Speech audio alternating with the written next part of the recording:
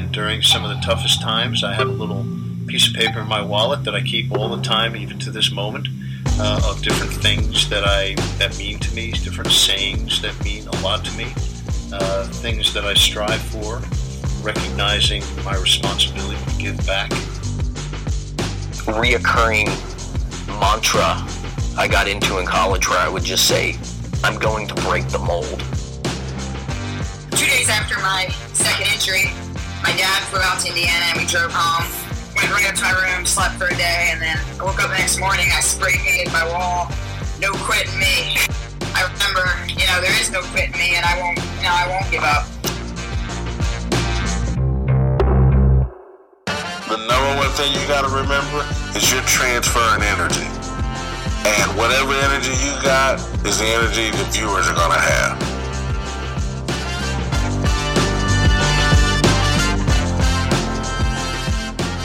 You are listening to Intentional Performers with Brian Levinson, where we talk with experts of craft about their journey and what they have intentionally done to be their best self.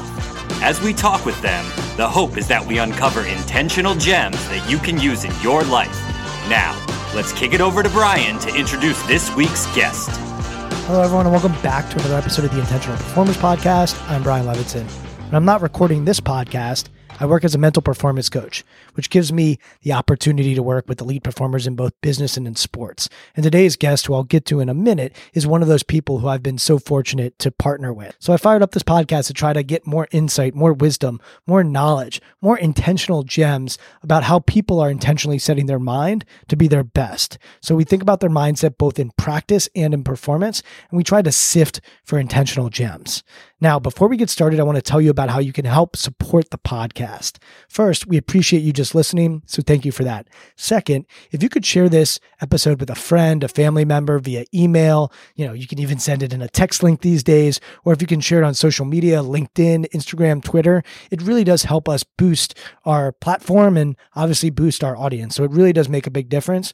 The other way is going over to iTunes and writing a review. A lot of you have done that. Thank you for doing that. And if you haven't already, please go over and do so. The last way is through a company called Patreon. So if you go to patreon.com/intentional performers, you can actually subscribe to this podcast and give us a couple dollars to just help us continue to make this podcast as great and as fulfilling and as purposeful and as intentional as possible. Now, to today's guest. So Coach Jen Rosati is somebody who I've had the pleasure to work with at George Washington University, where she is the head women's basketball coach.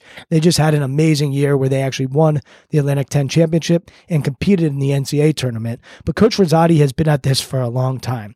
So she is an NCAA champion. She played at University of Connecticut. She was really at the beginning stages of the dynasty and the powerhouse that UConn has become. So in this conversation, we'll share what that was like for her to be at the early stages, some of the relationships she built then, and why that team and that organization has been so successful throughout the years. She'll also talk about Gino Auriemma, who is a legendary basketball coach in really any level. Men, female, it doesn't really matter. Coach Auriemma has really established something special at UConn, so she'll talk about that. And then she'll also talk about her professional career. She is a two-time WNBA champion. She played at the highest level, and when the WNBA was really first getting started, so Coach Rosati was at the forefront of that, and she has all kinds of accolades to her name. She was the Player of the Year in college basketball. She has won the Wade Trophy. She has won Honda Sports Award for basketball in 1996. So her work as the point guard for the University of Connecticut college basketball team got her all kinds of accolades as a player. As a coach, she's the 4 times American East Tournament champion when she was coaching at Hartford. As I mentioned, they won the Atlantic 10 with George Washington last year. So she is no stranger to championship basketball. She also has been heavily involved with USA basketball, both as a player and as a coach. And when we recorded this, she had just gone back to working with the national team as an assistant coach. So Coach Rosati's accolades, you can Google them, you can find out more about her. She's pretty humble and pretty modest when it comes to talking about that sort of stuff. But at the end of the day, she is just a great coach. She understands the power of cultivating relationships. She understands the power of accountability, and she really takes her job seriously, but she doesn't take herself too seriously. So I know you're going to love this conversation with Coach Rosati. And when you do, if you could share it, we would really be grateful. But without further ado, I'm so excited to present to you Coach Jen Rosati.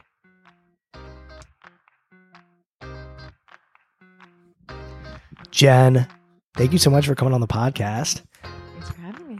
I'm excited to be here. So to paint the picture, because no one can see, we are in a townhouse in the middle of George Washington University's campus in Washington, D.C. And I think when I first walked in here, it's such a different environment than what I'm used to when I walk into offices. What was it like for you starting off here at GW, being in an urban environment? I know it's a little different than other environments you've been at in your basketball career, but talk about what it's like to be the head coach of GW women's basketball. Yeah, it's definitely different. I mean, playing at UConn, we were out in the middle of nowhere.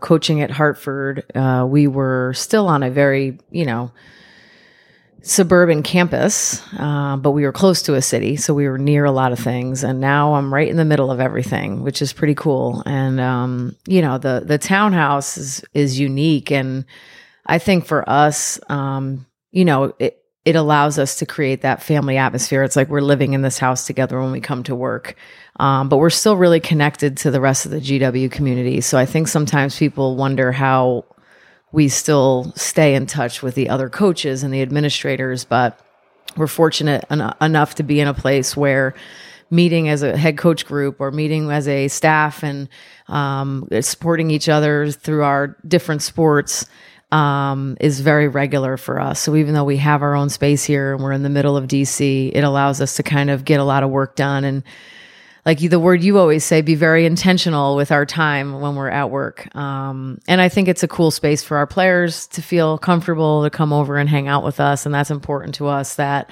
we're always creating an atmosphere where our players want to be, kind of walking in and being a part of our day.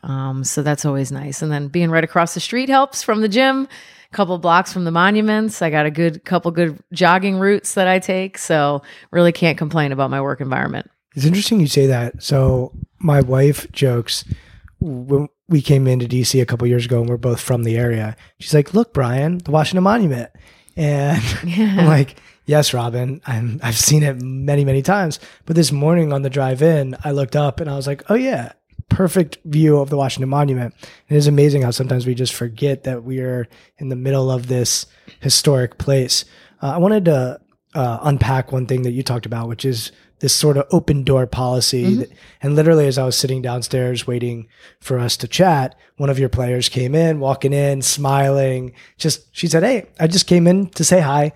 Just said hi to a couple of coaches in between classes and then walked out. Where does that come from for you to try to create that environment, to try to create that atmosphere?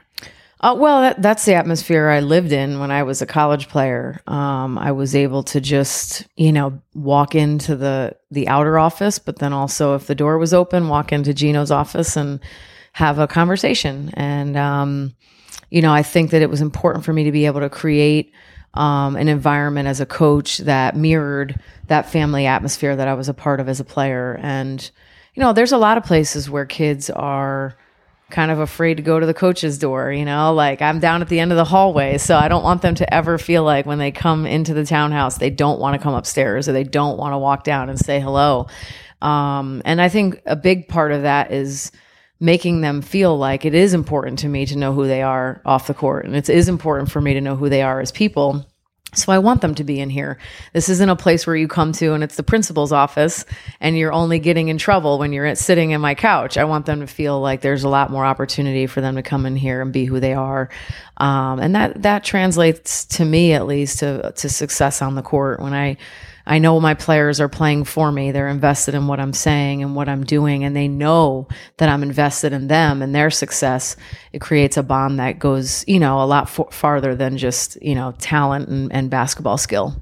You mentioned UConn, and women's basketball and UConn are synonymous with championships. But take me back before then. So what led to your decision to go there? What was high school like for you? Upbringing, just paint the picture of what life was like before you got on the scene there. I actually, when I was in 5th grade, my dad came home and told my family that we were going to move to Japan. So my 6th grade through 9th grade years, I spent overseas. Obviously, I didn't want to leave when I was told we were going. I cried for 2 days. But it ended up being probably one of the best things that ever happened in my life. I had a great experience in school, and I had a great experience in sports. And we grew up a lot. We matured a lot at our age. My brother and I were 11 and 12 at the time. So we took a lot from traveling around the world and seeing different things and seeing different cultures and being around people who had grown up and spent time in their lives in places other than the United States. So when I moved back to Connecticut, because my dad worked in New York, we, settled back into the same town in 10th grade. And that was really hard for me to see the same people, but I was so much different.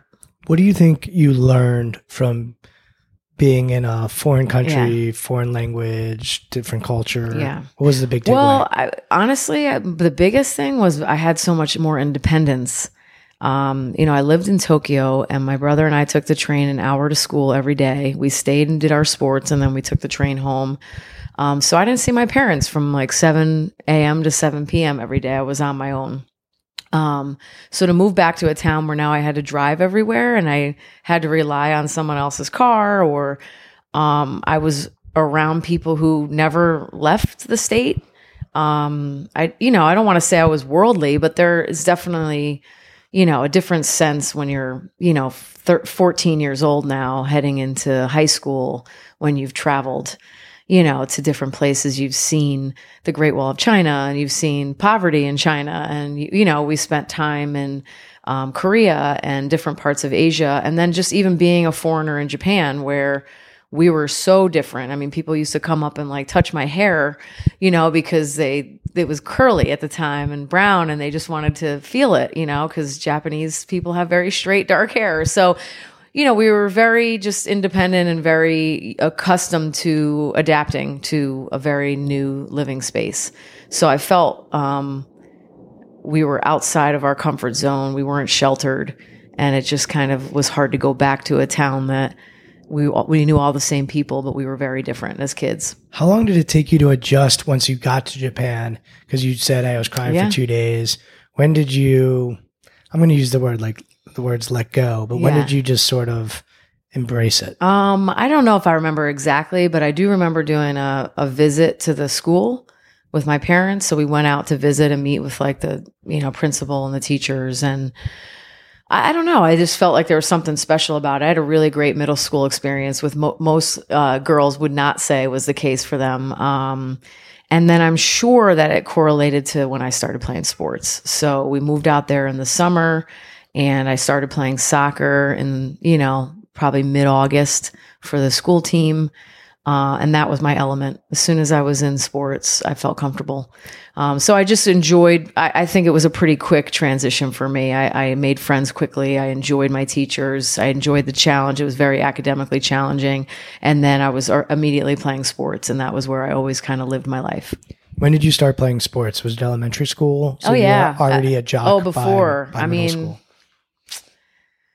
Soccer I started playing before I can remember. So that was like my first love. And that's like the sport everybody can play when they're 3. I didn't start playing basketball probably till 3rd grade. And then in 5th grade, before I left for Japan, I was playing in like a 5th through 8th grade league. So I was already playing up against kids that were older than me. So I kind of remember that pretty distinctly. But I did everything. I played baseball with the boys, soccer with the boys. We did track events. We did basketball.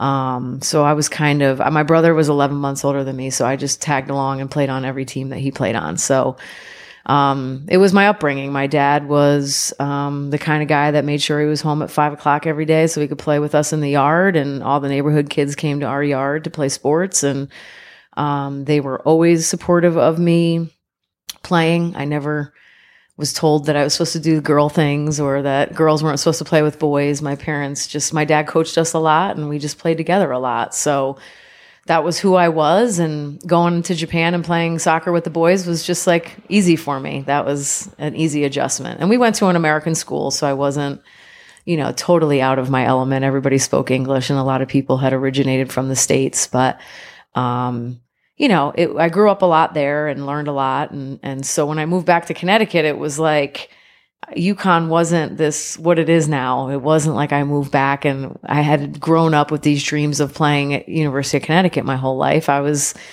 Someone's like, oh, hey, you want to play AAU? And I didn't even know what it was, and started playing on my high school team. So I really didn't even get recruited until I was a sophomore in high school, which is very late these days. And so UConn just was one of the schools recruiting me. It wasn't the only school. It wasn't the preferred destination at the time. It was just within the distance that I wanted to travel, and it was a good program, and it was one of 3 or 4 schools I was looking at. You mentioned dad coming home and coaching and being home at 5. What are some values that your parents passed down to you? Well, I would say number one, their work ethic. Both of my parents was phenomenal. They never stopped moving, and they still don't. They're 70 and 72, and they come down to visit, and my dad's out and mowing the lawn and weed whacking and rearranging the shed.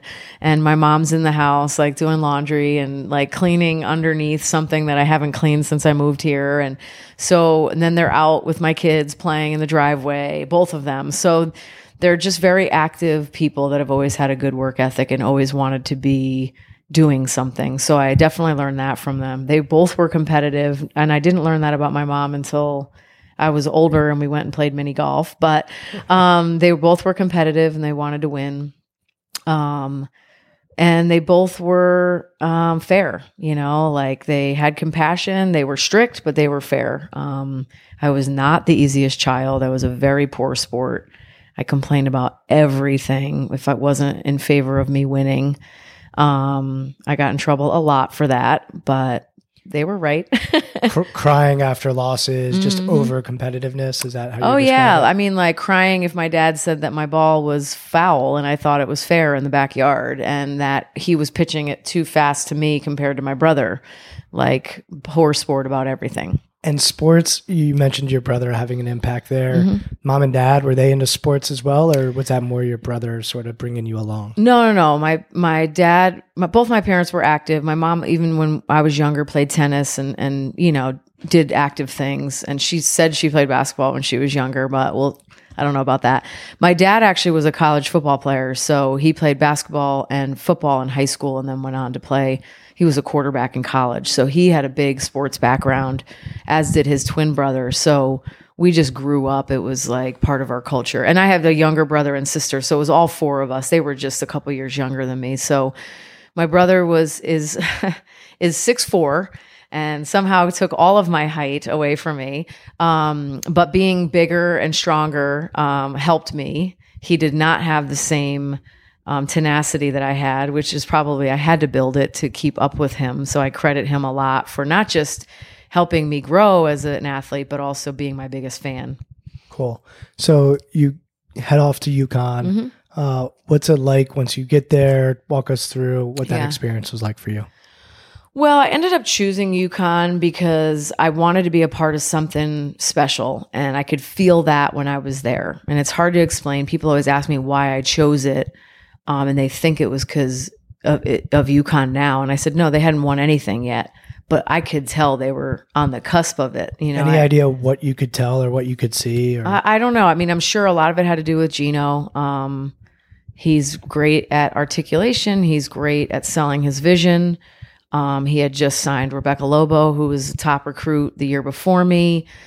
I don't know that there was something I could pinpoint. I think I went to a practice, just the facilities that they had and what the resources they were putting into women's basketball, and like the steady climb that they had made in his 5 or 6 years that he was there before I got there.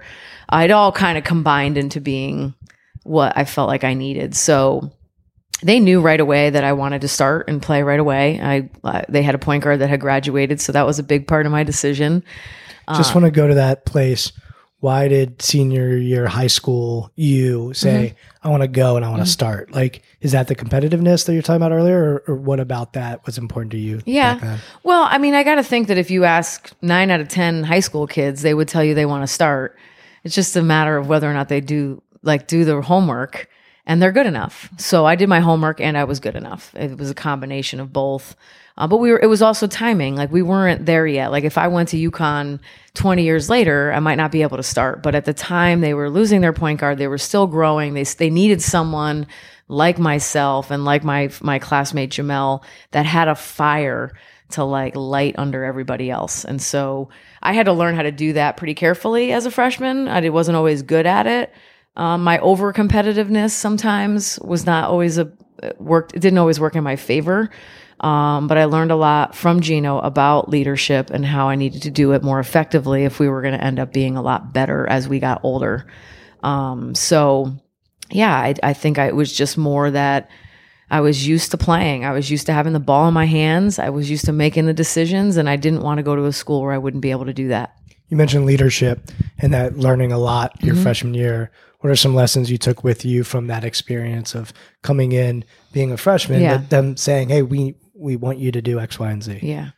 Well, I learned a lot about my relationships with my teammates and how important they were. I remember Gino saying, like, you're never going to be able to lead anybody if they don't think you care about them.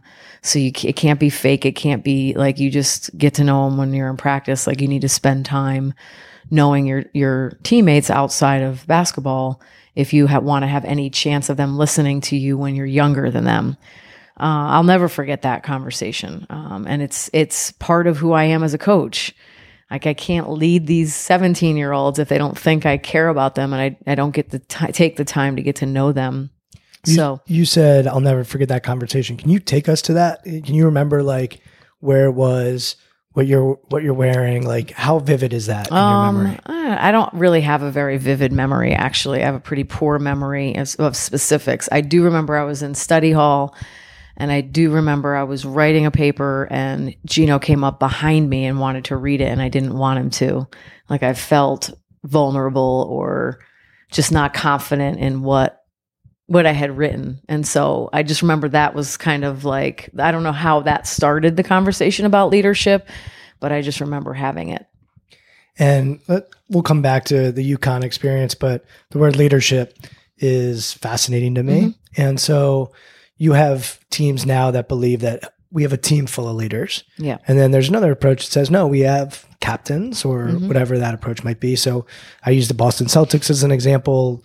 Brad Stevens before the season said, we're not going to name captains. We're going to have a team full of leaders. And then you have other teams that absolutely like that person's our captain. They're a leader.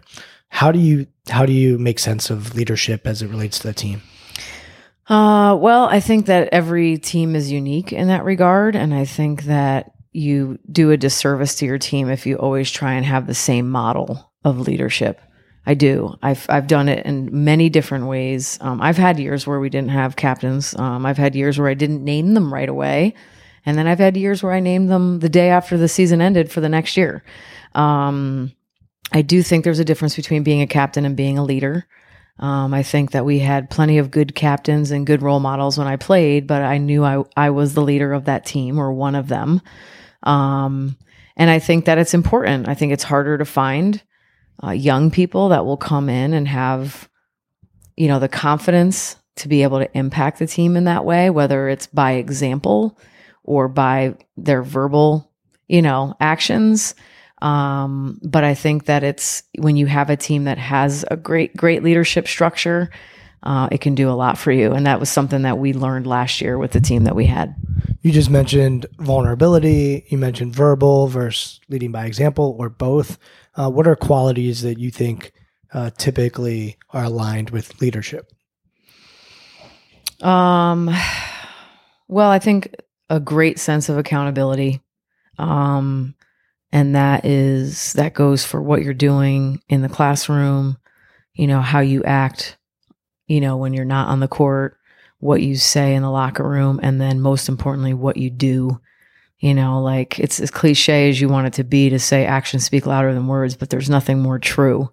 And so if you have a great sense of accountability, like you are going to hold yourself to a very high standard in your work ethic and in what you're trying to accomplish as a human being. So I don't care if you are comfortable saying things. I don't care if you're comfortable talking in practice or if you don't, you can still be a great leader without being verbal. If you have a great sense of accountability. So take me to UConn. So now you're with this talented team, but you're coming in and expected to do certain things and maybe go into places that you haven't been comfortable with in the past, and maybe transforming a little bit. You guys won a championship. What makes a championship team? And I'd love to know sort of what that experience is like, as you said, putting a team on the map, so to say, or shattering expectations or whatever it might be. What was that like for you? Well, it was definitely transformative, I would say. I was a bossy freshman that just thought I could tell everybody what to do because I worked hard and I played all the time, to becoming a junior where I was much better at playing off of individual players' buttons and what motivated them and how I could push them to be their best and still be, again, holding them accountable to a high level. I knew much better how to motivate. So having younger players that I knew when I needed to pull them along and when I needed to yell at them, and then even older players that I needed to learn how to show respect to, but also get them to follow me in the huddle and on the court. So I did learn a lot in my first 2 years that I think allowed me to be a better leader for my team. By the time I was a junior, we won that championship. But I think that we just had the right mix. So Rebecca and Pam were our seniors, and they were two of our best players. They acted the right way all the time. They led by example. They were people you wanted to play for. Like, they were seniors you wanted to win for. And you need to have that. You need to have seniors that the underclassmen want to play for, I think, to be a championship team. And then you had Jamel and I as juniors, and we were the competitors. We were the ones that would fight anybody for anything. Like, we had your back. We set the tone. We yelled at everybody. We were the talkers in the huddle. And we just understood that needed to be our role. We didn't need to be the best players. We didn't need to score the most points, but we needed to bring that fire. And then we had Kara and Carla were younger than us, and they just kind of were great followers. They didn't say a lot, but they listened. And you need people who are willing to understand their role and maybe do a lot without having to say a lot. And then we had Nikisha was a freshman, and she was just like a stud. So we had talent. We had great leadership. We had great competitiveness. We had great followers. We had the right mix of people that understood each other, wanted to play for each other, and really understood that the sum of our parts, was going to be much greater than any individual thing that we were trying to accomplish. And the world, like you said, looks back now and sees this, I don't even know what you call them, behemoth of a organization. Yeah. Gino is also seemingly, he's a legend in the basketball world. Forget women's, men's. He's just a legend in basketball. What was it like for him going into that Final Four? Then, and I'll tell you a quick story. So I had Akeem Warwick on here. Akeem played for Syracuse University when they won the championship. And he talked about Jim Boeheim, who for years was a very good coach, but hadn't won a championship. Yeah. And he said, like, the championship game, Boeheim came in and they said he was nervous as hell. He's like, we got you, coach. And it was very much like, we got you. We'll take care of it. So once again, I think we tend to see legends and see them in a certain light. So I would love to know just, what was it like going through that? And, well, obviously I be remiss if I didn't say that part of championship teams is coaching, and not all of them. Like, I've seen people win championships that didn't have good coaching, but in our case, we had the right coach, and he was the right coach because he knew how to push us to expect the best and to never take a possession off, to never not practice hard, to never set a lower expectation than what he had set for us. And then he knew how to kind of prepare us and then get out of our way. He didn't need to be like his verbalness was the prep and practice. It was not just what is this team going to run, but it was like, who do you want to be? It was a constant reminder of what we could accomplish together and who we wanted to be. But when the game started, he let us be what we were good at. He didn't try and step in. He didn't try to take the credit. He didn't try to, get in our way. He just let us be what we were good at the time. And I don't remember if he was nervous or not. He never seems it. I actually now I notice when he seems nervous way more than I did when I was there and even 10 years after. And now that I've been in coaching a long time, I can tell when he's nervous when he walks out on the floor. It's funny that, once you've been doing it, you get it. But he didn't portray any kind of nervousness to us. He was confident in who we were. He believed we were going to win. And so we did. And what's it like when you're cutting down the nets? Because a lot of people will never experience that. What's it like? You're climbing a ladder and Yep. Just take us there. It's like the best feeling ever. I wish, I say it all the time when I'm recruiting kids, like, how could you not want to go somewhere where you get to cut down nets? It's like the picture of what success is in college sports or in basketball. It's like you think about when teams win championships, what are the pictures that are shown? Is the kids cutting down the net, the coach holding up the net at the end.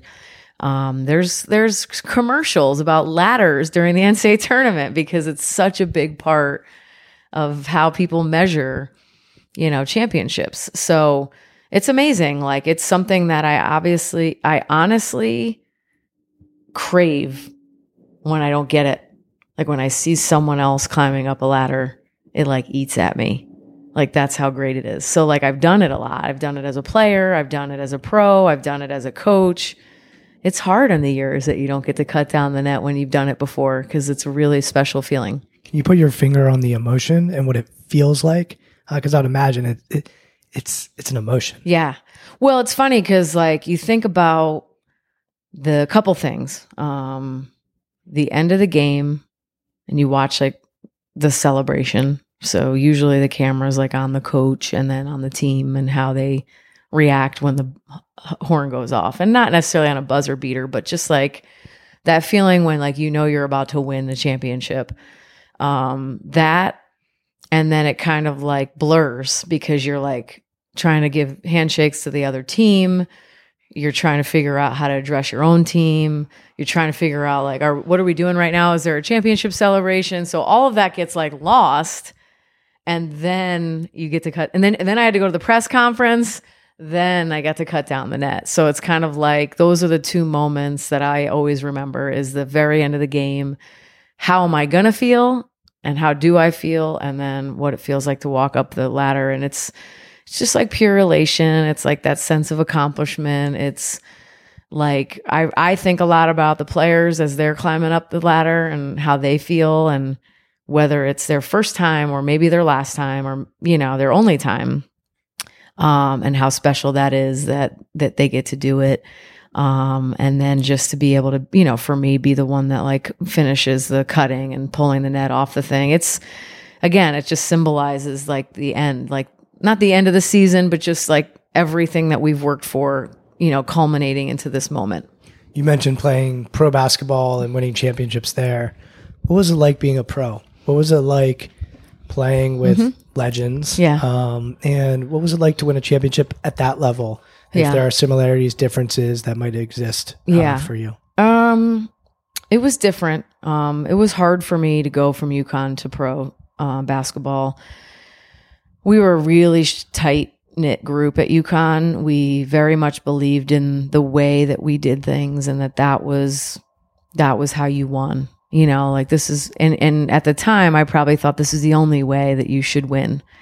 When I went to the pros, I learned a whole different way to win, and how different, team chemistry, how it didn't matter as much, that talent mattered more, even coaching didn't matter as much, that a little bit of like people staying healthy and having the best players mattered more than doing things the right way. So it was hard for me. It was an adjustment to have teammates I didn't know as well, teammates that didn't like me as much or appreciate me. I was playing in Connecticut, so there was a little bit of resentment for being a fan favorite, which I wasn't used to because we were all fan favorites at Connecticut. And now I was playing for a New England team, but I was the only Connecticut player, so I was like the favorite, and that was hard. It created some resentment. I went to Houston, had some of the best players to ever play in the WNBA, and there were times where they all hated each other, and we still won. We still found a way to like get it done and have a great experience at the end of the year, regardless of the fact that they fought within each other all the time. I went to Cleveland, much more of a family atmosphere there. And we were able to win because of that a little bit, just never able to get to that next level because we just didn't have the talent. So I learned a lot about how pro sports is very different than college. And I enjoyed my experiences. I learned a lot to be able to go from Gino to 3 or 4 different coaches and now be able to learn how other coaches do things, good and bad. And then I was also coaching at Hartford at the same time I was playing. So I was literally learning on the job, how to be a player, how to be coached, and then how to turn around and coach other players. So just a really good experience for my development. I think if I had only played for Gino, I wouldn't be as balanced as I am as a coach. We'll definitely get into coaching, but I want to stay with you as a player. Yeah. What were some things that you would do to set your mind? Routines, habits? I asked one of your players downstairs, what question should I ask coach on the podcast? Yeah. And I'll let you try to figure out which player it was down there. But she said what music she used to get herself hype. That was the question that she wanted me to ask. So I'm asking it. But I'm curious, what did you do to get yourself mentally ready for game day?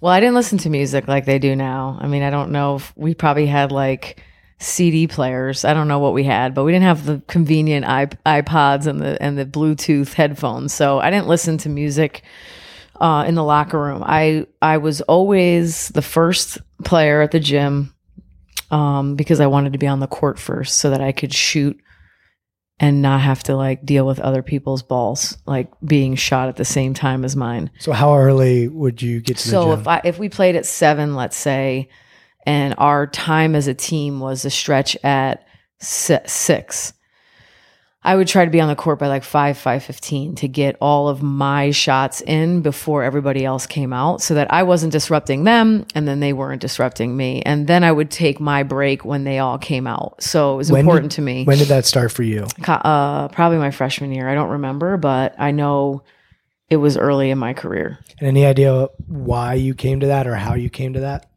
I just think I got, I made the shots I needed to make. And if I needed to make 200 shots to make 5 in the game, then I would do it. I didn't want to leave anything to chance. I didn't want to not be prepared. I didn't want to not to be able to say, well, if I had only shot more before the game, maybe I would have been able to help us win. So that was my routine. It's what calmed me. It's what helped me set my mind to be ready and to be prepared and to be confident. And I couldn't always do it on the road, so it was a little bit more of a challenge, but I would still try and be that first guy out there. That was important to me was, everything in my life has been about being competitive. And I've definitely chilled out, in my older age, but I wanted to be first. I wanted to show that I cared the most. I wanted to get the most shots up. I never wanted somebody to outwork me. So that was part of how I processed that. So getting yourself confident, comfortable, whatever you want to call, you'd start early. What were you like right before the tip? They're announcing the starting lineups or whatever. Yeah. What were you mentally, emotionally? Yeah. Where were you in that time? I was a very emotional player. I definitely wore that on my sleeve, but I had a pretty good game face. We would come in 7-8 minutes before the game, and this was in college, and then we would run out to the fight song and it would get us pumped up, and I was physically ready and excited, and then but I always had a game face on, and then I wasn't into big handshakes or dances. I was very serious about the start of the basketball game, and then once it started, then I was loud and emotional and passionate, but in that moment before the game, I was very serious. And how about the morning of? Were you someone who liked to think about the game all day? Did you disassociate and do something else? What would you do on the day of a game? No, I think I thought I don't know exactly how I was. I mean, it's been like 14 years since I played. So, and then 20 plus years from college. And we had shoot around, so it was always there. It was never, I knew the scouting report. I knew what I was doing. We didn't have apps to watch film. I probably would have made me crazy if I did back then.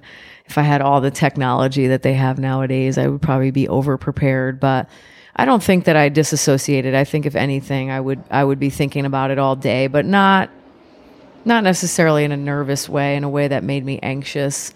My nerves usually came like right before the game. Like even I can remember my last experience in Cleveland, like wanting to play well, that like anxiousness that's like in your stomach as you're going out for warm-ups, that I want to play well. And then just like, and I have the same exact feeling as a coach, but as soon as the game starts, I'm fine. And that's how I was as a player. As soon as the game started, even if whether I started or I was on the bench, I was fine. But those minutes leading up to the game, I was fine all day. And then those minutes leading up to the game, I was certainly anxious about wanting to play well. And what was your mindset like if nobody's there? Let's say it's midnight and you're getting shots up, or, what is your mindset? What was your mindset like as a player when no one was watching? No one was watching. I don't know. I guess I was just, I probably was in that scenario a lot. In college, at least, I was in the gym a lot by myself, and it was always just wanting to get better. I usually set very specific goals for myself within that shooting workout. And I'd get really frustrated if I couldn't meet them. So just a high standard for what I was trying to accomplish. So the competitor in you would come out even when you're not going against anybody and no one's watching. Oh yeah, because it would be like I have to make 95 out of 100 free throws, and as soon as I missed the 6th one, I'd be pissed and start over, or I'd have to make 50 out of 75 threes, and if I didn't, I would do it over. So I was very much like, I'm going to go until I get what I set, the standard I set for myself.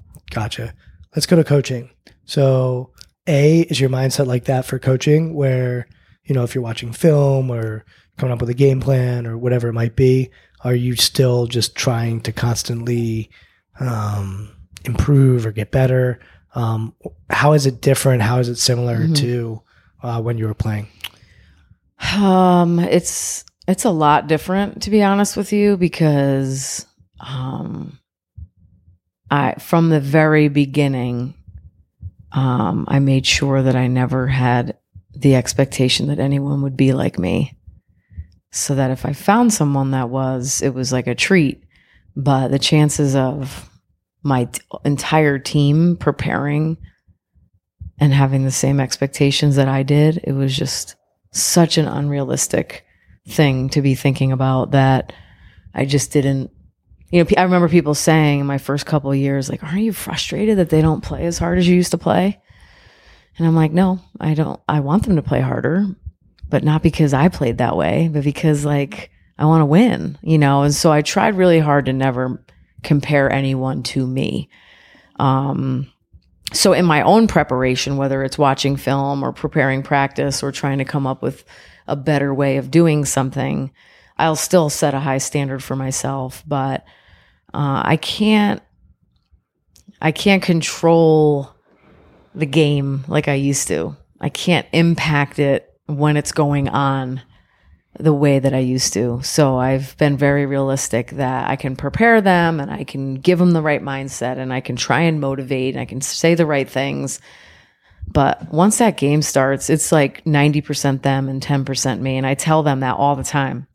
I'm like, I might drop the wrong play or the right play. I might sub right or sub wrong. But 90% of the responsibility of this game is going to come on you. So, you need to come in and be prepared. Like, I can only help you this much. Like, I helped you get to this point. Now it's on you. It's your turn. It's your job. And so I try to be consistent with that message because I want them to take responsibility and I want them to know that I'm not going to take the credit when we win either, that it's going to be all them and how they decide to play.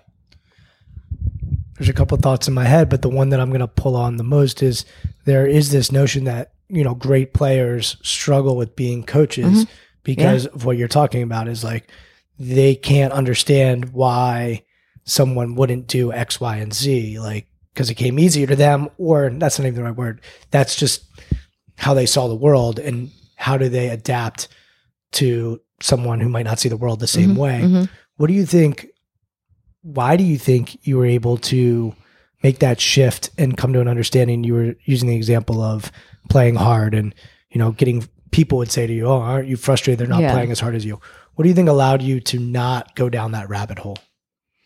Well, one, I'm not 6'4" and athletic. So I think my success came from work ethic and intangible things, not necessarily physical gifts. Not that I'm not talented and I wasn't given a level of athleticism, but when you look at me, you're not, I'm not translating from Michael Jordan to Rebecca Lobo. Yeah.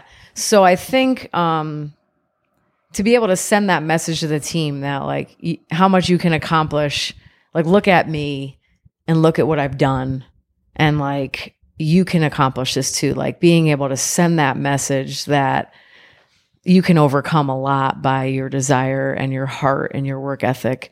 That was always a message from me from the beginning. And then I think just the reward of it when you see it.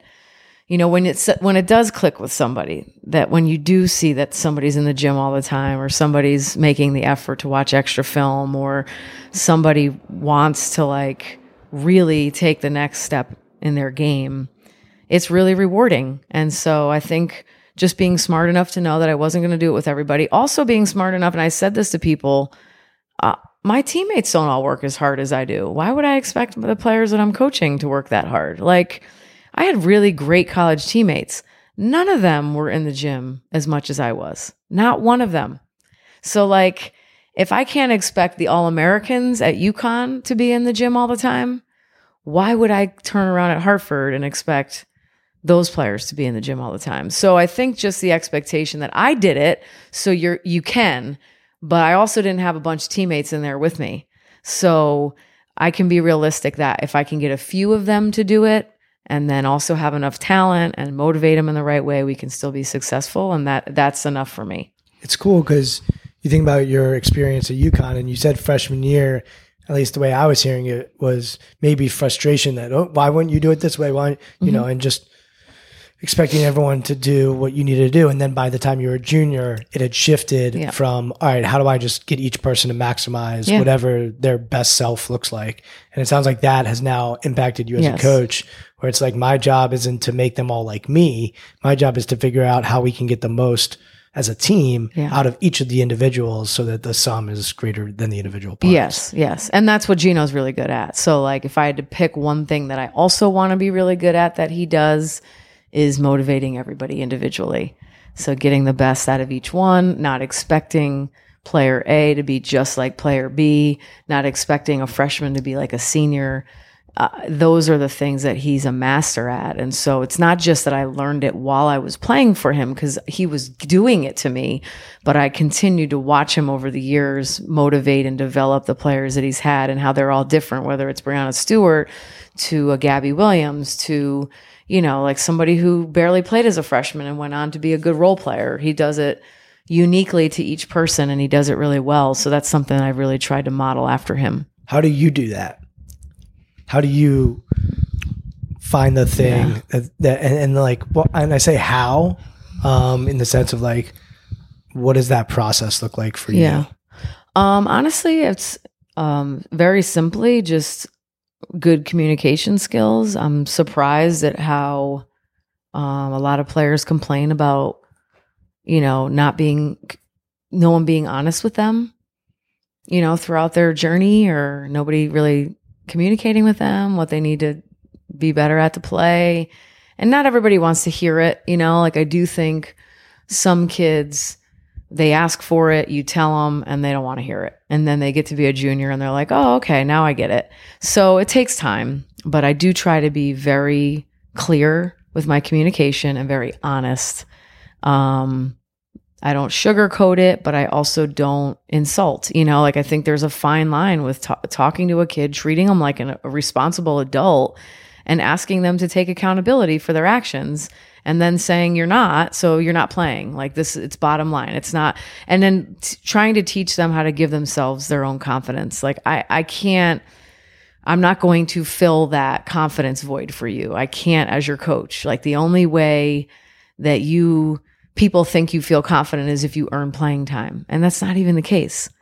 You know, like some kids it's more natural for them to be confident in their ability, and others have a struggle with it. But I'm not, as a coach, going to be the one that can give you confidence. So you need to figure out what it is that you need to do as a player to be a confident player. And some of that is extra work. Some of that is extra film. Some of that is extra conditioning. Some of that is different kind of preparation. But if you think that me rewarding playing time is going to fix your confidence issue, it's not. So I try to teach them how to prepare to bring their own level of confidence to the table. And then what do you need to do when you get there to be on the court more? Two major things that I would say. One is I've worked with pro basketball players, and I often ask them, like, who's the coach that you most enjoyed playing for? Mm-hmm. And it is interesting to hear their response to that, because often it is the one that just held them accountable. Yeah. And, you know, saw something in them and challenged them. Mm-hmm. And they even admit to me sometimes, they're like, when I was in it, they weren't the coach that I enjoyed playing for most. But looking back, like, I really am grateful for that. And I agree with you. It doesn't mean it's demeaning, and it doesn't mean that it's, that line is very important to draw, but they often say the one that challenged me and to go further than maybe I thought I could go. Well, I think also holding everybody to the same standard, but understanding that everybody's different and it's not always going to be fair, you know, like in terms of you get to play when you don't play defense, but you don't get to play when you don't play. Like you all have to go to study hall. You all have to do well in the classroom. You all have to do the community service. You all have to act the right way. That standard's always going to be the same. You all have to work hard, but there's difference in talent levels. So there are going to be different. It's not always going to be fair, you know, but we're going to set a standard across the board. And if you as a coach will stick to that, I think they respect you for it. Yeah, because the players that I run into that are struggling with coaches are usually saying the coach is playing games with me. Yeah. They're saying one thing, and when they know they're being gamed, and as a player, because I'm sure it happened to you at some point, you often lose trust in a relationship, and like any relationship, if you're being gamed, it's not going to end very well. Exactly. And then the other thing that you spoke on was confidence, which when I ask athletes, what do you want to work on? They usually will say confidence. And I think there is a big misconception that confidence comes from success or it comes from playing time or whatever it might be. And it really does come from within and the story we tell ourselves and the dialogue we have with ourselves. And the reason I know that to be true is because, let's say you're coaching someone, you might tell player X, hey, I really believe in you. You're going to do great things here. You may say the same exact thing to player Y. And player X might sit there and say, yeah, coach, I know I can. I'm going to do X. And player Y might sit there and be like, I don't think I'm able to do that. Why is coach saying that? She's putting pressure on me. And so the interpretation that we have is what dictates the self-confidence. And I love that you brought it up, because I think a lot of coaches believe that they can instill confidence into their players.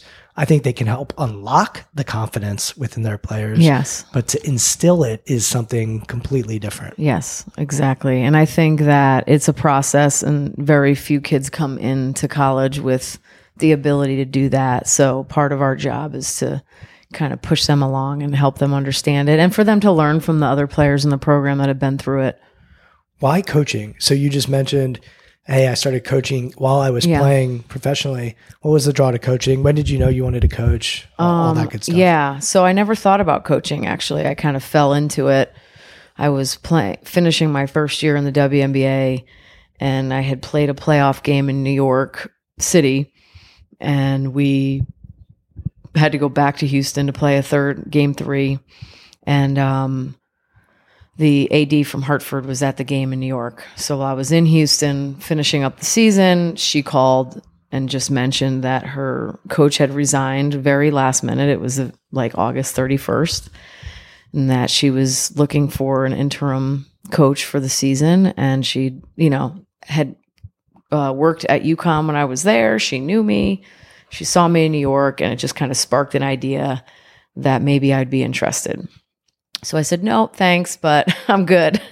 And then she followed back up and just said, when you get back to Connecticut, would you consider coming over to have a conversation about it? So I had just gotten married in July. My husband and I were like looking for a house. We were trying to like start our married life out together. And I just didn't think it would be a good idea to like embark on this new adventure, seeing as I was just finishing, my 4th year now of playing. So I went over and had a conversation. And then as I'm driving away, I'm thinking, this woman's offering me a head coaching job at 25. I have no experience. Like, who knows if this ever will happen again? It's a 6-month commitment. Why not? So my husband and I agreed to give it a go, and it didn't really take long to figure out it was what I was meant to be doing. Not that just that I would be good at it, or not that I loved it, but that it was what I was meant to be doing, and that this was the way for me to continue to be. I was always a coach on the floor. I was always the one comfortable telling everybody what to do. And this was like the perfect job for me. So, I never thought about coaching before that until she called. So I give her a lot of credit for my career. And I'd love to just wrap up with, what do you love about coaching? Well, I love the opportunity to shape other people's lives in a good way, to be a positive impact on their career, but also set them up for like what comes next in life, and work really hard to help prepare them for that. I love the relationships that I make. I have 20 years now of former players. I've been to 8 weddings of former players. I've seen plenty, 10 to 15 not grandchildren, but children of my former players come into this world, and to just be able to see now the impact that I made on their lives. And they say, you asked that question about, who did you enjoy playing for the most? When a kid sends you a letter or sends you an email or a text and thanks you for something you did for them years ago, and says, I never realized how important it was until this moment, it means a lot. It's certainly the way that I measure my success, is how my former players feel about me and how impactful I can be on their future success. Awesome. So I want to give you a platform to give a megaphone to anything that you want to give a megaphone to. Social media, websites, anything that you feel is important. And I'll also put it in the show notes. So if you don't remember. Meaning what? Yeah, GW, basketball, okay. Whatever you want to do. Yeah, I mean, I don't really know all the social media handles for our stuff. I mean, that's like more of my assistant coaches. I don't even love social media, but I know it's an important part of what we do, and it's the reality that we live in, and it's certainly the way we get the word out about our program. And we got some special young ladies in our program, so following them on Instagram and Twitter is great, because it gives you a chance to get to know who they are as people. So I'll put it in the show notes. Make sure I get it from those great assistant coaches that you mentioned, and we'll put that in there. And I just want to end by thanking you. I'm very fortunate that I get to work with GW's athletic department. Yes. And our paths have crossed. Yes. And to see the relationships that you cultivate with your players. And I think, the Spurs always talk about taking your job seriously, but not taking yourself too seriously. Yeah. I think you embody that, and you challenge and support not just the students here, but also your staff, and being able to be a fly on the wall and witness that has been a pleasure. And I'm excited to see where the journey takes you for next year. And it was fun to sit back and watch. I was watching you guys in the conference championship with my wife, and just watching it. And I've just been grateful that I get to know you and the players here, because it's wonderful and it's fun. And well, you were there on one of the first practices we had, and you saw how far we've come, and we appreciate your help and work with our team to get them to that point. I think it's always nice to have them hear another voice of maybe a same message, but in a different way. And I think the sessions that they had with you and the activities that they were able to do to build their confidence and trust in each other went a long way this year. So we certainly appreciate your help, and I'm glad you were able to see us at the beginning and certainly see the result that we were at the end. Awesome. Thanks so much for the time, and looking forward to many more intentional conversations. All right. Thanks, Brian. Thank you for listening to Intentional Performers with Brian Levinson. Here is this week's episode gem. In college, at least, I was in the gym a lot by myself, and it was always just wanting to get better. I usually set very specific goals for myself within that shooting workout, and I'd get really frustrated if I couldn't meet them. So just a high standard for what I was trying to accomplish, because it would be like I have to make 95 out of 100 free throws, and as soon as I missed the 6th one, I'd be pissed and start over, or I'd have to make 50 out of 75 threes, and if I didn't, I would do it over. So I was very much like, I'm going to go until I get what I set the standard I set for myself.